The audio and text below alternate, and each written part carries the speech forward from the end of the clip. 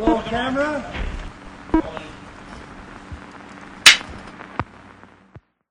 Action. Hi, and welcome to Behind the Takes. We are recording our first episode of season 2 today, and we're super excited to share with you this season. I am joined with our hosts, Bianca, Emmanouil and Newton today. Sadly, Chang could not be on this recording, so please send some love to Chang on our social media pages if you have time. They are at Behind the Takes Pod. And remember, your kindness goes a long ways, especially during these times. And on today's episode, we're going to talk about some of the themes that we are going to explore in season 2, which talk about exhibitions, cinemas, and distribution, streaming sites. So all of that good stuff, kind of what happens after a film is out of production. We're going to talk about film festivals to start with. We'll kind of go into what we think the post-pandemic cinema world is going to look like, and kind of what is happening in the US as far as the federal minimum wage changing to $15 an hour and what that means for cinemas in America. To start us off, I kind of want to talk to you all about our favorite film festivals. Did you guys know what film festivals were before you started your majors in film? Yes, actually, I used to be quite close to a couple of film festivals in my hometown and in my country of origin. I just remember like the first time I was very close to that kind of culture of the film festival, going every day from screen to screen, was in 2011 with Athens International Film Festival. Because I'm not from Athens, for me it was a very enlightening experience to go in so many movies with such cheap tickets and everything, and see so many people like interacting with each other and be so happy, and know that some of these people were journalists, critics, or creatives that were involved in these movies. So for me, it was a very exciting time that actually made me more interested in going to that kind of academic field. Yeah, for me, film festivals are always like a chance to see films like that I don't normally see, or like when I was younger and we had a World Film Festival near my local cinema, and they had all these movies from from many different countries, and it's just like movies that I would probably never have sought out until they came around, like in a film festival. So when I was young, I used to go to these film festivals all the time because, I wanted to see something that wasn't like Transformers. You know what I mean? Yeah, like just or usually independent films, or just films that you probably never hear of either before or after the film. Our film festival was over, because like sometimes nobody outside the film festival, like whoever's not interested in the film festival, will probably never hear of this film ever again sometimes. You know what I mean? Like, Yeah. it's just limited release. And I just felt like it's like the limited time aspect of a film festival is what makes it special to me. Yeah. I think too, like there's like a whole film festival sort of fan club. Like there's always so many people that go to the same film festival every time. So I didn't really know much about film festivals before I started studying film curation. I didn't really have them in the town that I grew up in. So when I moved to California, there was some there. So I started to learn about it. And then Glasgow just has so many film festivals. It's insane.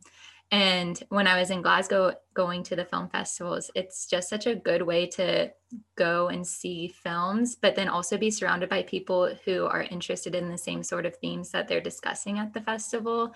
And yeah, it's a good way to meet people. And that's kind of what I like about one of my favorite parts about film festivals. The movies are cool. Like I love movies, obviously, but just being surrounded by people who are interested in the same sort of things. Like I went to a feminist film festival, and it was fun to go to that and just kind of be surrounded by feminists and talk about things that were on my mind and hear about other people and their experiences. And it was kind of a safe sort of space. And yeah. I didn't know what film festivals really were, but it's basically just sometimes it's just multiple days, sometimes longer, like a week of screenings throughout the day of films. Some are super high quality by well-known filmmakers, and they have independent filmmakers who are doing their like debut of directing. And then they also have a lot of Q&As, and there's networking events, and then they also have stars that go.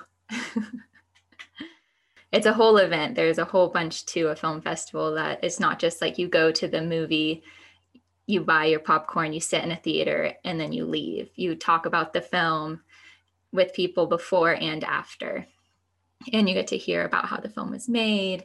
And if there's like a Q&A, then you get to ask questions as well. And I'm just thinking of one time, Emmanouil, do you have a favorite part of a film festival? There are many, but I want to know what you're gonna say. So, do you remember when we went to Glasgow Film Festival and we were sitting? Of course I do. I knew you're gonna talk about that. So, for our listeners, we had these industry pass for our school, and so we were sitting at inside this hotel where the film festival was, waiting to pick up our industry passes. And this guy walks in. His name is George MacKay, and Emmanouil loses it. It was so funny. He was freaking out. He was such a fangirl. He started listing like all the movies, because I didn't know who George MacKay was.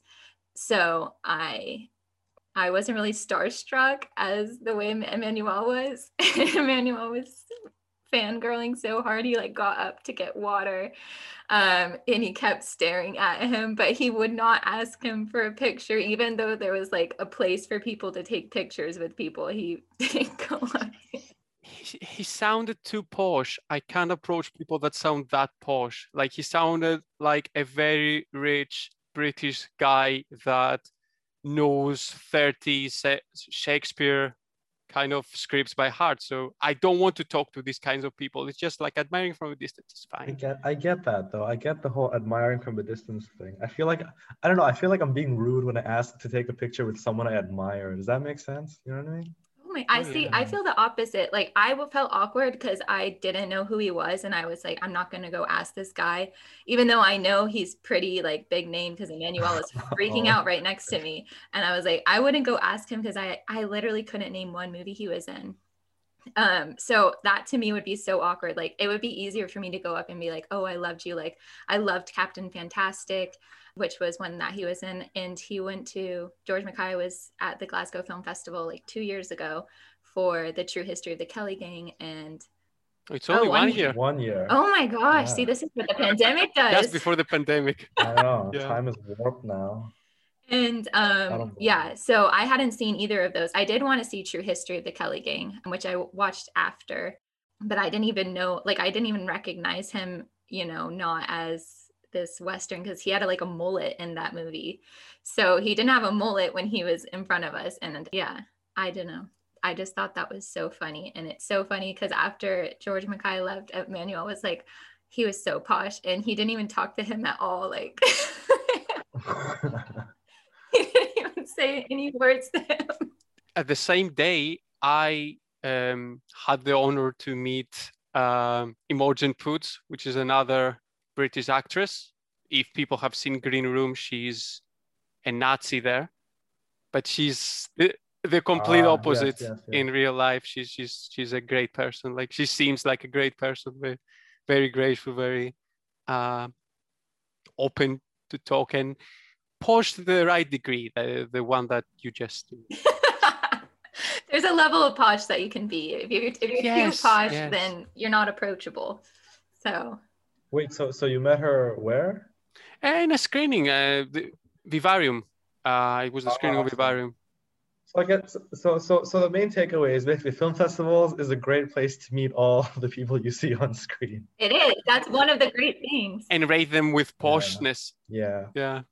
And Yeah, that's just one. That was just like, I assumed that was Emmanuel's favorite part of a film festival, just because that was maybe the happiest, but also the most like stressful. I saw somebody go like, he was so excited to see him, and then he went completely like stressed out, and then he was excited, and then he was disappointed. It was like a real roller coaster. That's an average 10 minutes in my life. So yeah. That was my favorite part of that film festival, I'll tell you that. I thought it was the open bar and the industry focus. Called out. The open bar was good. Oh my gosh. Yeah, I think that comes close second, maybe a tie. And I don't even know why you're saying that to me. Emmanuel went a day and he was by himself like a Wednesday night, and nobody was there, and he was there taking all the free drinks. So I was socializing. You never turn down free drink. Yeah. I think the worst part about a film festival though is the networking event. I think as a girl, at least for Glasgow Film Festival, there was a lot of guys that were not there to network. But I did love Glasgow Film Festival. They screened so many good films. That was just that part of the event, and that wasn't for every single networking event. And I just stayed away from the guys that were there, because they also had a ton of women, which were super easy to talk to. And there was also students there, so they were easier to talk to. But then the people that you want to have like give your information to that could help you in your career were very difficult to talk to. But yeah, anything else? Your favorite part of a film festival, your least favorite part of a film festival? Bianca, Emmanuel, Newton. I like the Q&As just because I'm nosy. So the thing is, I really like what I really like about film festivals is that you are in the same space as other people and you absorb every reaction. Yeah. So it's a lot like theater, but the difference is that you can actually express yourself, because in theater you're afraid that you're going to stop the performance. So I really like that, because in casual viewing of a movie, you just sit there in silence. We are, at least in Western societies, there are many other examples of how people are watching movies casually, but what we have learned and what we have been accustomed to is that we sit silently, we absorb a movie, we see what we see, and then we keep it in our mind, and then we talk about it.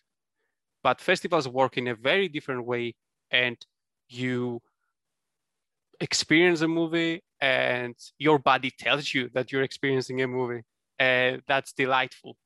You can hear so many other noises other than what happens from the movie.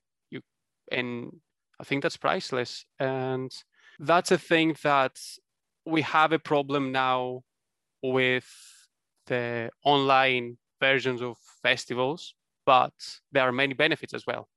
Yeah, I didn't go to Document Film Festival in Glasgow, but in our classes we had like something similar to one of their screenings, and they did like the interrupted screening. So they would show you the first part of a film, and then you would sit and talk about what you thought the characters were doing, what you thought was wrong, because it was about, I don't know, do you remember, Emmanuel? Of course, yeah, that was very intense screening.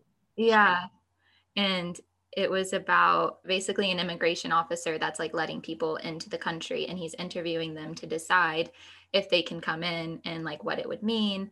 So it's just like a 3-part process that the film kind of explores, and they stop it halfway like through each part, and they make you think about and talk about what you think that process is like, and if you think it's fair, and what you think the end result is. And I really like that part of screening a film. Like you kind of get that in film festivals. I've never been into a interrupted screening, like you said. Like, so they stop the movie midway just to talk about it. Mm-hmm. Oh, real? Oh, okay. Yeah, it was. So they did it in our class, kind of how they did in the film festival. And so we watched, I don't even know, like maybe 45 minutes of a film. And we were kind of they led the discussion with questions that we kind of discussed in our own groups. And then we discussed as a whole. And then they started the film again. And then they stopped it again. And It was a really good way, because I think when you also go to a film festival and you don't know that many people, and it's a good way to break the ice and just get to know people and where they stand. And mostly the people who are at that film festival are, wanting to either learn more or interested in or passionate about that strand. I don't know if we talked about strands, but a festival strand is basically the festival programmer will put in multiple films that are discussing themes. So a strand is overall like a theme. So you'll have like immigration could be one, human rights could be one, civil rights, environmental strand. So those films would all be about the environment or climate change. And so you can kind of go to a festival and pick the strands that you want to see. You don't have to go to see every single one. I do like the Q&A aspect of a film festival, because sometimes I don't remember what film it was specifically, but sometimes in a film festival you get some really artsy films, right? Which sometimes it just goes over your head, like I didn't get it. But because there's a Q&A at the end, you're just sitting there and you're hoping someone else will ask, what was that about? So you don't feel like the dumbest person in the room. I don't know if you guys can relate, but I'm not the smartest person in the cinema, right? So sometimes there's been times where I've just completely missed the point of a film, and I do want to know more about it. Well, why didn't I get this? Was I the only one that didn't get this? So just I like that I have to wait and wait for someone else to ask questions, because I'd never ask a question myself. I'm too shy. But there's that level of audience participation, I think, that I really like from film festivals that you don't get in a normal film, right? Film screening, right? And sometimes it's nice to know that you aren't the only one that was confused. What I mean? So I guess that's a great element of film festivals. Yeah. And kind of talking about that audience participation, we've kind of lost that now because of the pandemic, and a lot of film festivals have either had to cancel or they've moved online. But I wanted to see, what do you guys think? How has the pandemic affected film festivals? And what do you think, post-pandemic, how will film festivals be in cinemas as well? I feel like people are going to be really excited to see each other. I think film festivals are going to be even more popular than they are now, because people want to be interacting since some of us have been in lockdown since March. I definitely agree with that. But the thing that we need not to ignore is that many festivals have very successful runs online. They have played with their strengths at this point, because some of them try to get films from all over the world, try to approach audiences from all over the world, which became very easier and cheaper and more environmentally sustainable during the online presence. And they actually could get the people to sign in. The problem is with that is the IP, the whole copyrights issue. Mm-hmm. Because some people demand, because they have the rights, it's not a matter of people being able to watch something or not. It's about people want to make the maximum amount of money out of the rights they hold. So sometimes there is that kind of term called geo-blocking, which is that, for example, a festival has the rights to screen in Scotland because it's a Scottish festival, but someone from Iceland, for example, can't access the same link, even if normally they could, as with Facebook, as with anything, because some people have the rights to that country, so they don't want to lose money out of it. So I think as long as festivals can go through these processes and keep the maximum amount of access, I think they're thriving in online environments. Obviously, you don't have the people around you, and the screening conditions can't be limiting. Like, you see things from your laptop, it can be boring. You can't be bothered to click on a link. You think you shouldn't pay that much money for something that you watch on your laptop. But all this access to material that is so profound, and you have so many people talking like the creatives, and I think there's so much to earn from it as well. For example, there was a film festival the other month, I think, the Final Girl, the Berlin Horror Feminist Film Festival, which I couldn't watch normally under normal circumstances, but they made it all virtual. So their packs were available in my region as well. And I could watch just the parts, just some parts, some strands, as you said, from what they screened. And it was very interesting because otherwise I wouldn't have watched so many short films by exclusively non-cis male creatives. So it's good to have like that global reach. And I think people will adapt to it even post-pandemic. I think there are going to be many hybrid events. Yeah, I was going to ask, do you think that there will be like, hybrid events in the future? You think that will be part of the festival from now on? Maybe they'll do like live streaming, offer live streaming.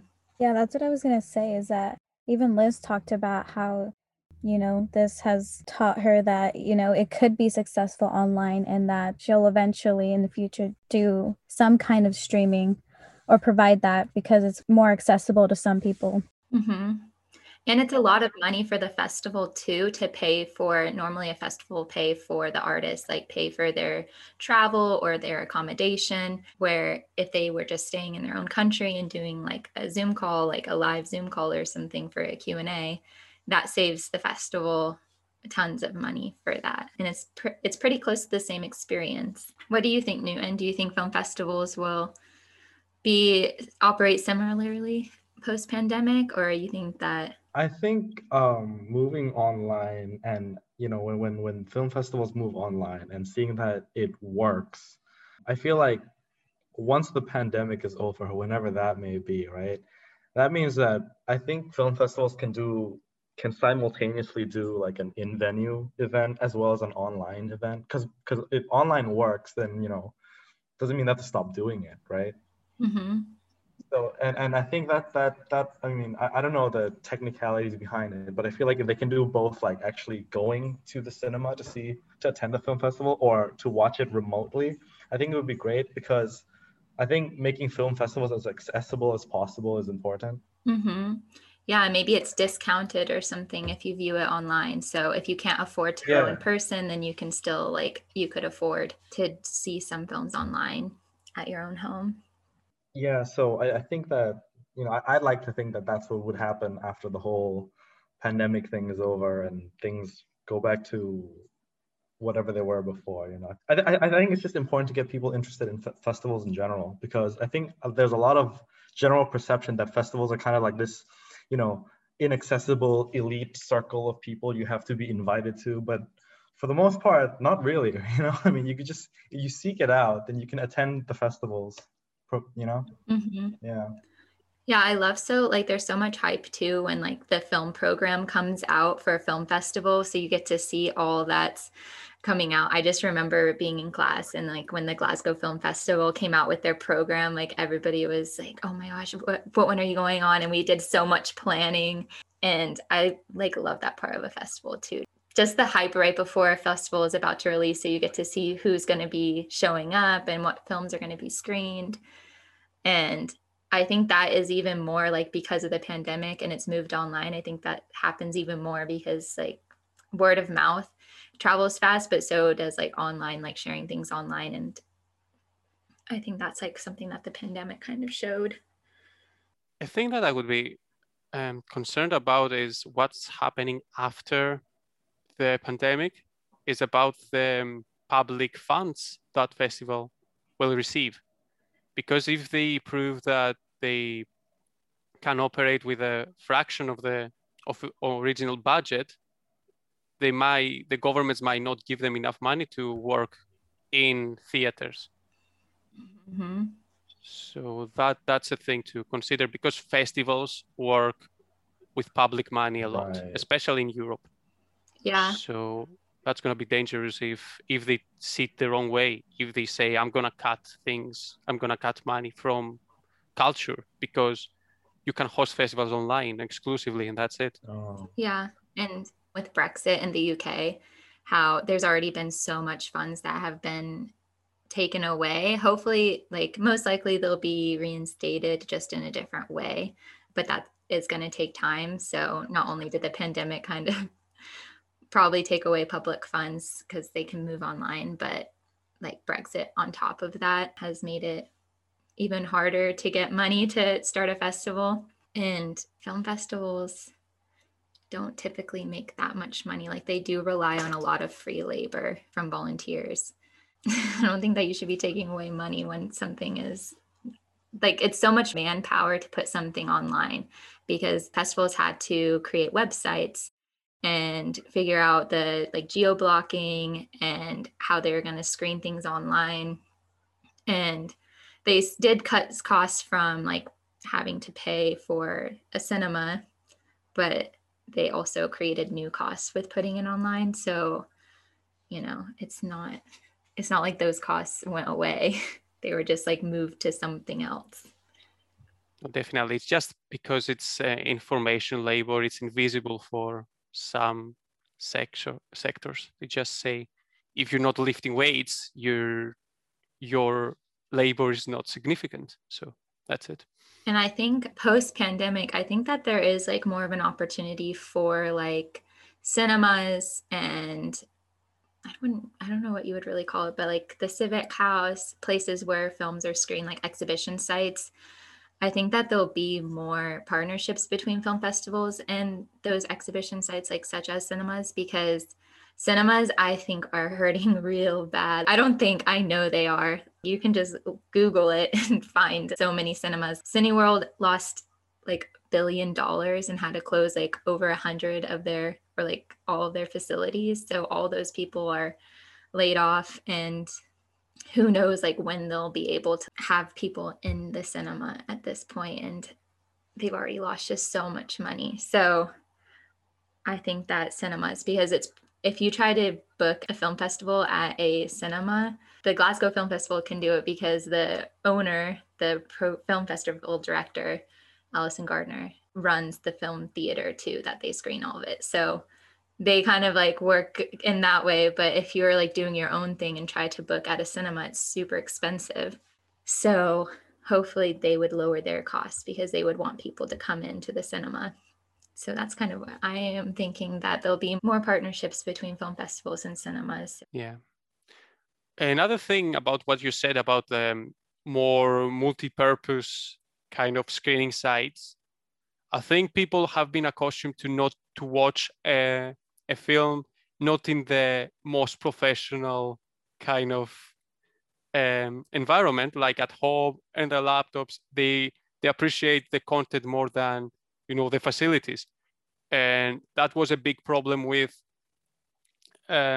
smaller festivals which couldn't afford to book movie theaters, that people wouldn't tolerate smaller screens or not the comfiest chairs. Now we've been like more or less for a year rarely been to the movies. So I think we're gonna be excited just to go and watch something with other people. Mm-hmm. Kind of getting into the US politics is that federal minimum wage, the US is trying to make $15 an hour. And there has been a lot of pushback and criticism from cinemas because they can't really afford to pay their employees $15 an hour. And if they do, then they're going to have to eventually start raising ticket prices, which are already pretty expensive. So they basically are pushing back for the $15 an hour, which is a bit crazy since that's kind of like how much it costs to live. I hope that the ticket prices stay low, and hopefully with film festivals and possibly like new partnerships between film festivals and cinemas and maybe even production studios, that the cost can stay low. What do you guys think about, cinemas not paying their employees $15 an hour and kind of not standing up for workers' rights? I think it's a problem. Like, it's easy to say they should pay them what they need to actually live in the region they are. That's the obviously that goes without saying. But I think we're talking about an non that sustainable model of economic growth that would I think they can't make the money, regardless of how much they pay these people. Like, even if they keep them to starve, I think they can't make the money they want at this point. So I think it's just a coping mechanism to see how they're gonna try to stay afloat. But I think it's a distraction. I don't think it's about the people that are working there. I don't think it's about the $15 per hour. I think their system is breaking, and I don't know how they can navigate it. Yeah, because even before the pandemic, they were already struggling because of streaming sites like Netflix, Amazon Prime, Hulu. So, yeah, I totally agree with you on that. Like, it's just a distraction. Like, the $15 an hour, it's not even that really. It's they were already struggling. And now, because of the pandemic, they're struggling even more.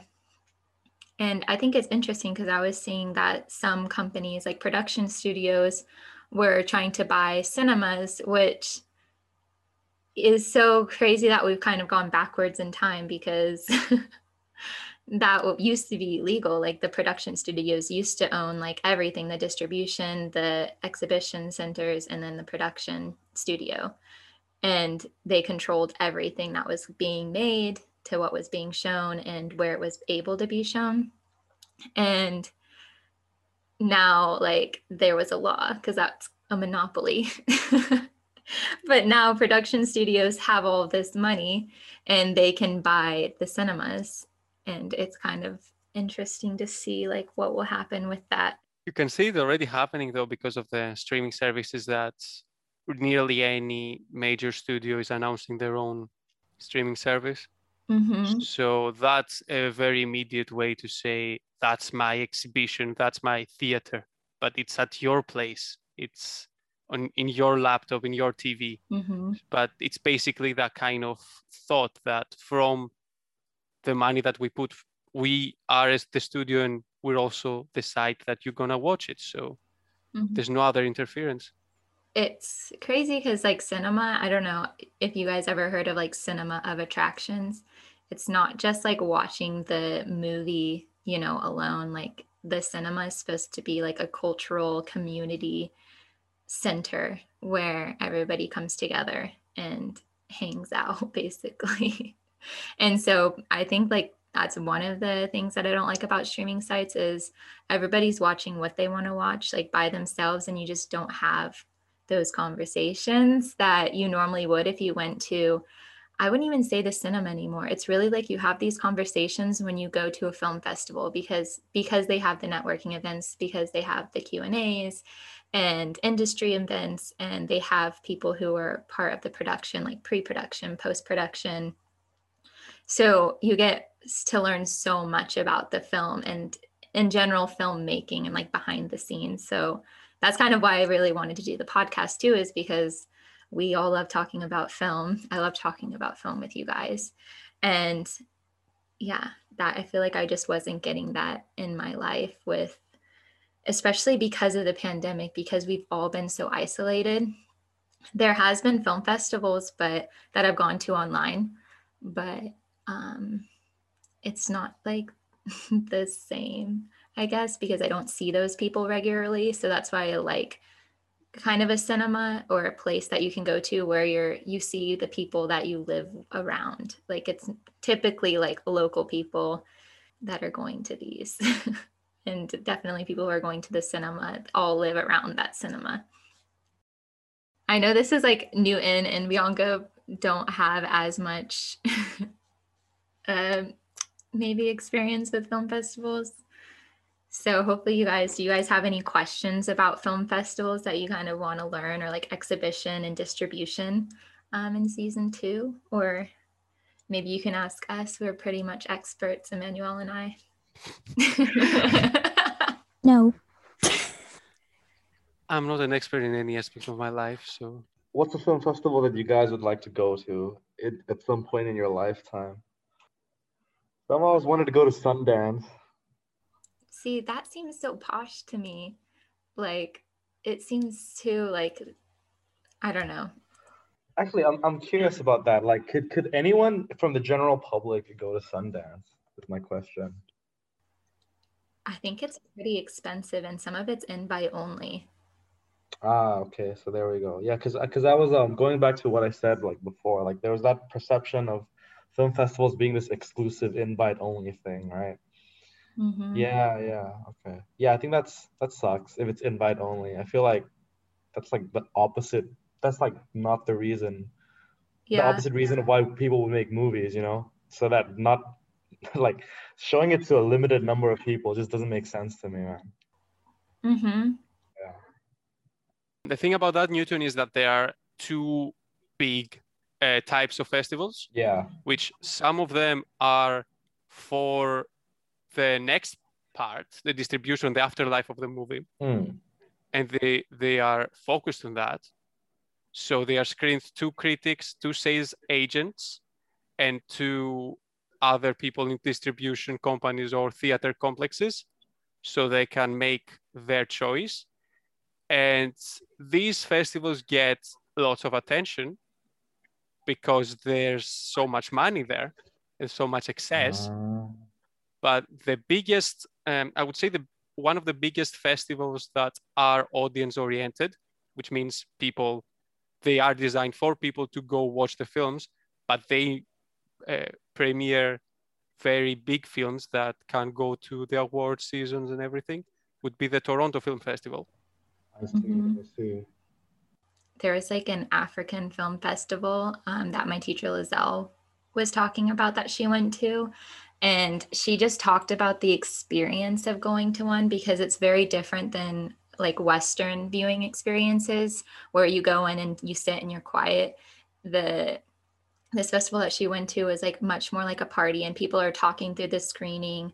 They're like eating and they're like discussing the film while it's going. And I think that would be way more fun because it's completely different, and it just seemed so much more laid back and more kind of like what you're saying, how you feel like only certain types of people like are like elite groups of people can go to a film festival, where this is the complete opposite. They've made it so anybody can go I see.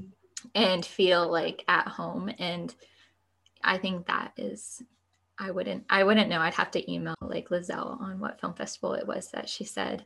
But kind of that sort of film festival is one that I want to go to in the future, because it's very different from ones that I've already been to. Bianca, do you have like a film festival that you want to go to in the future, maybe attend with one of your films? No, I'm just not that knowledgeable around them. I know there's like so many. There's like hundreds and hundreds of film festivals. I'm sure there's one that, is my cup of tea. I just haven't found her yet. So I'll let you know when that happens. Whichever festival Bianca's film is screening in, I'll go to that one. That's the one I want to go to. Mm-hmm. Yeah.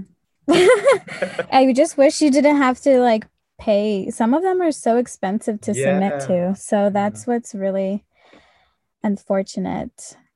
Some of them do like discounted, but it's mainly for like students.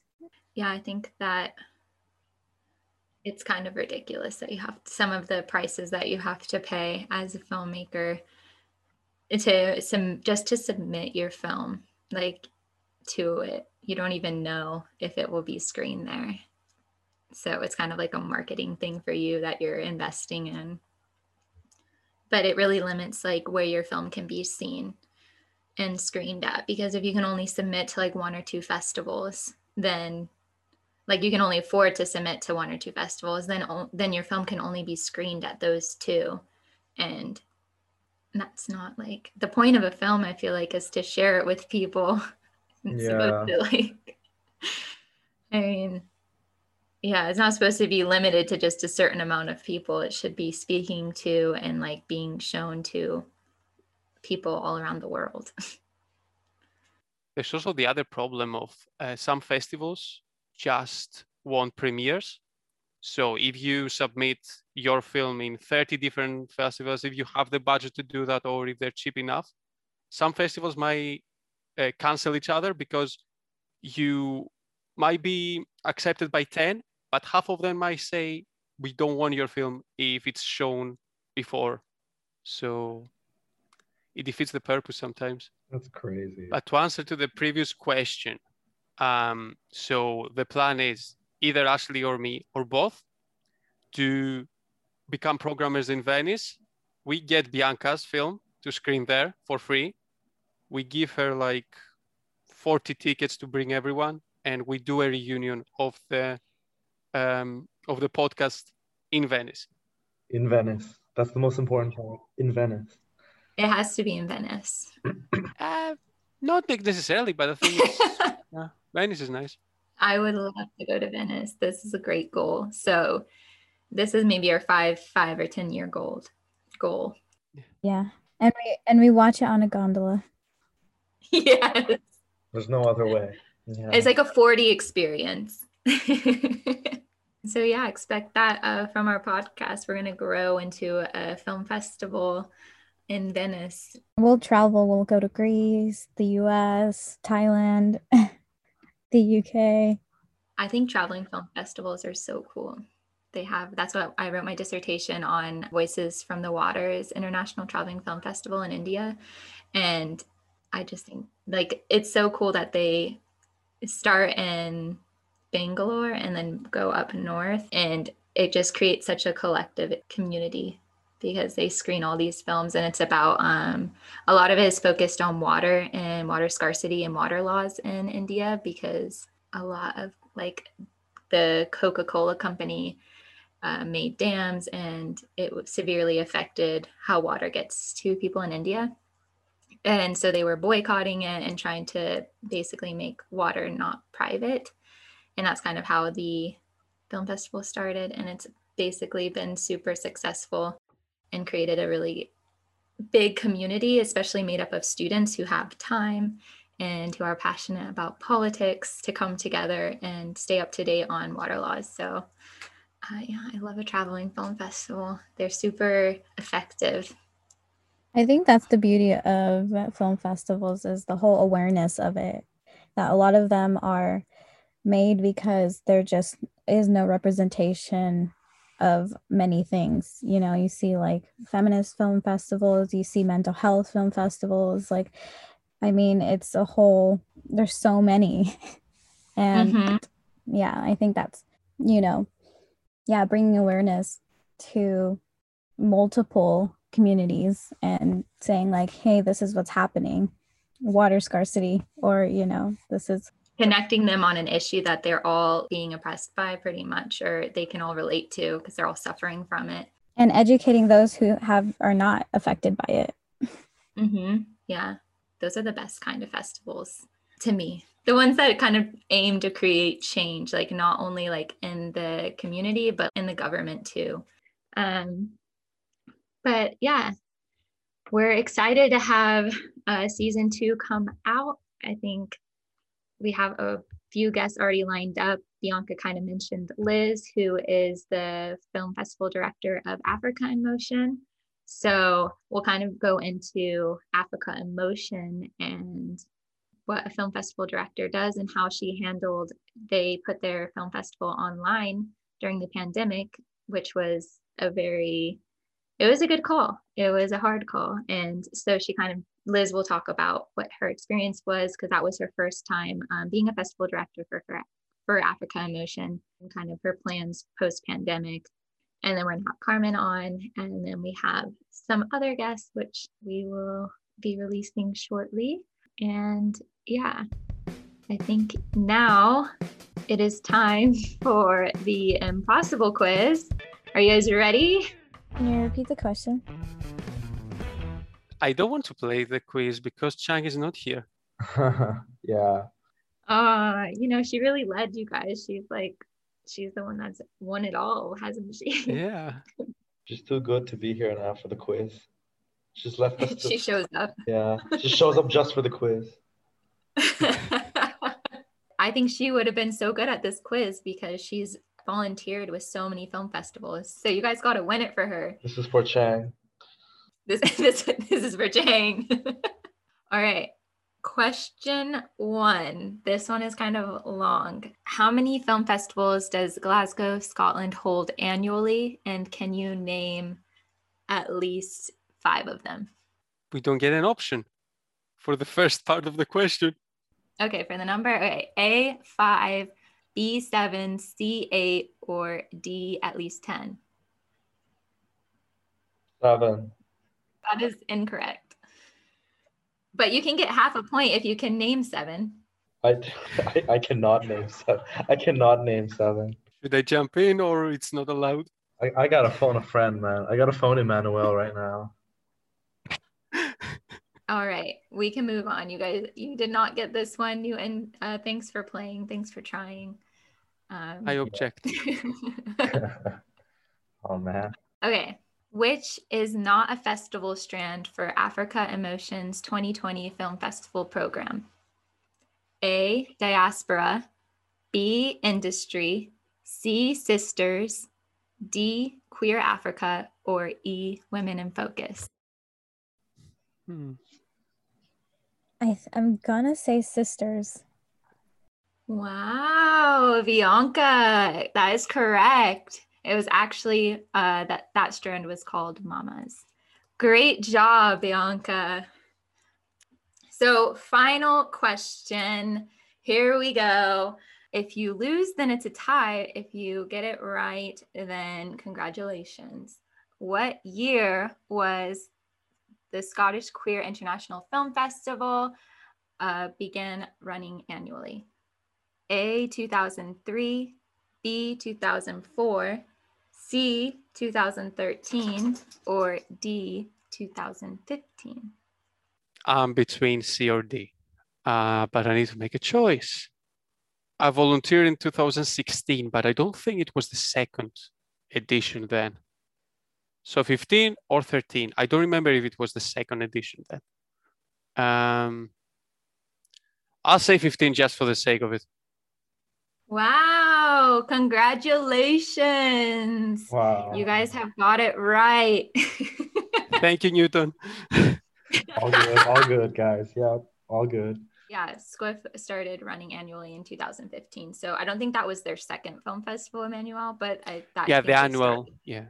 That's the Impossible Quiz. This is the end of Behind the Takes podcast. Thank you all for listening. Thank you, Newton, Emmanuel, and Bianca, Chang, for being here in spirit.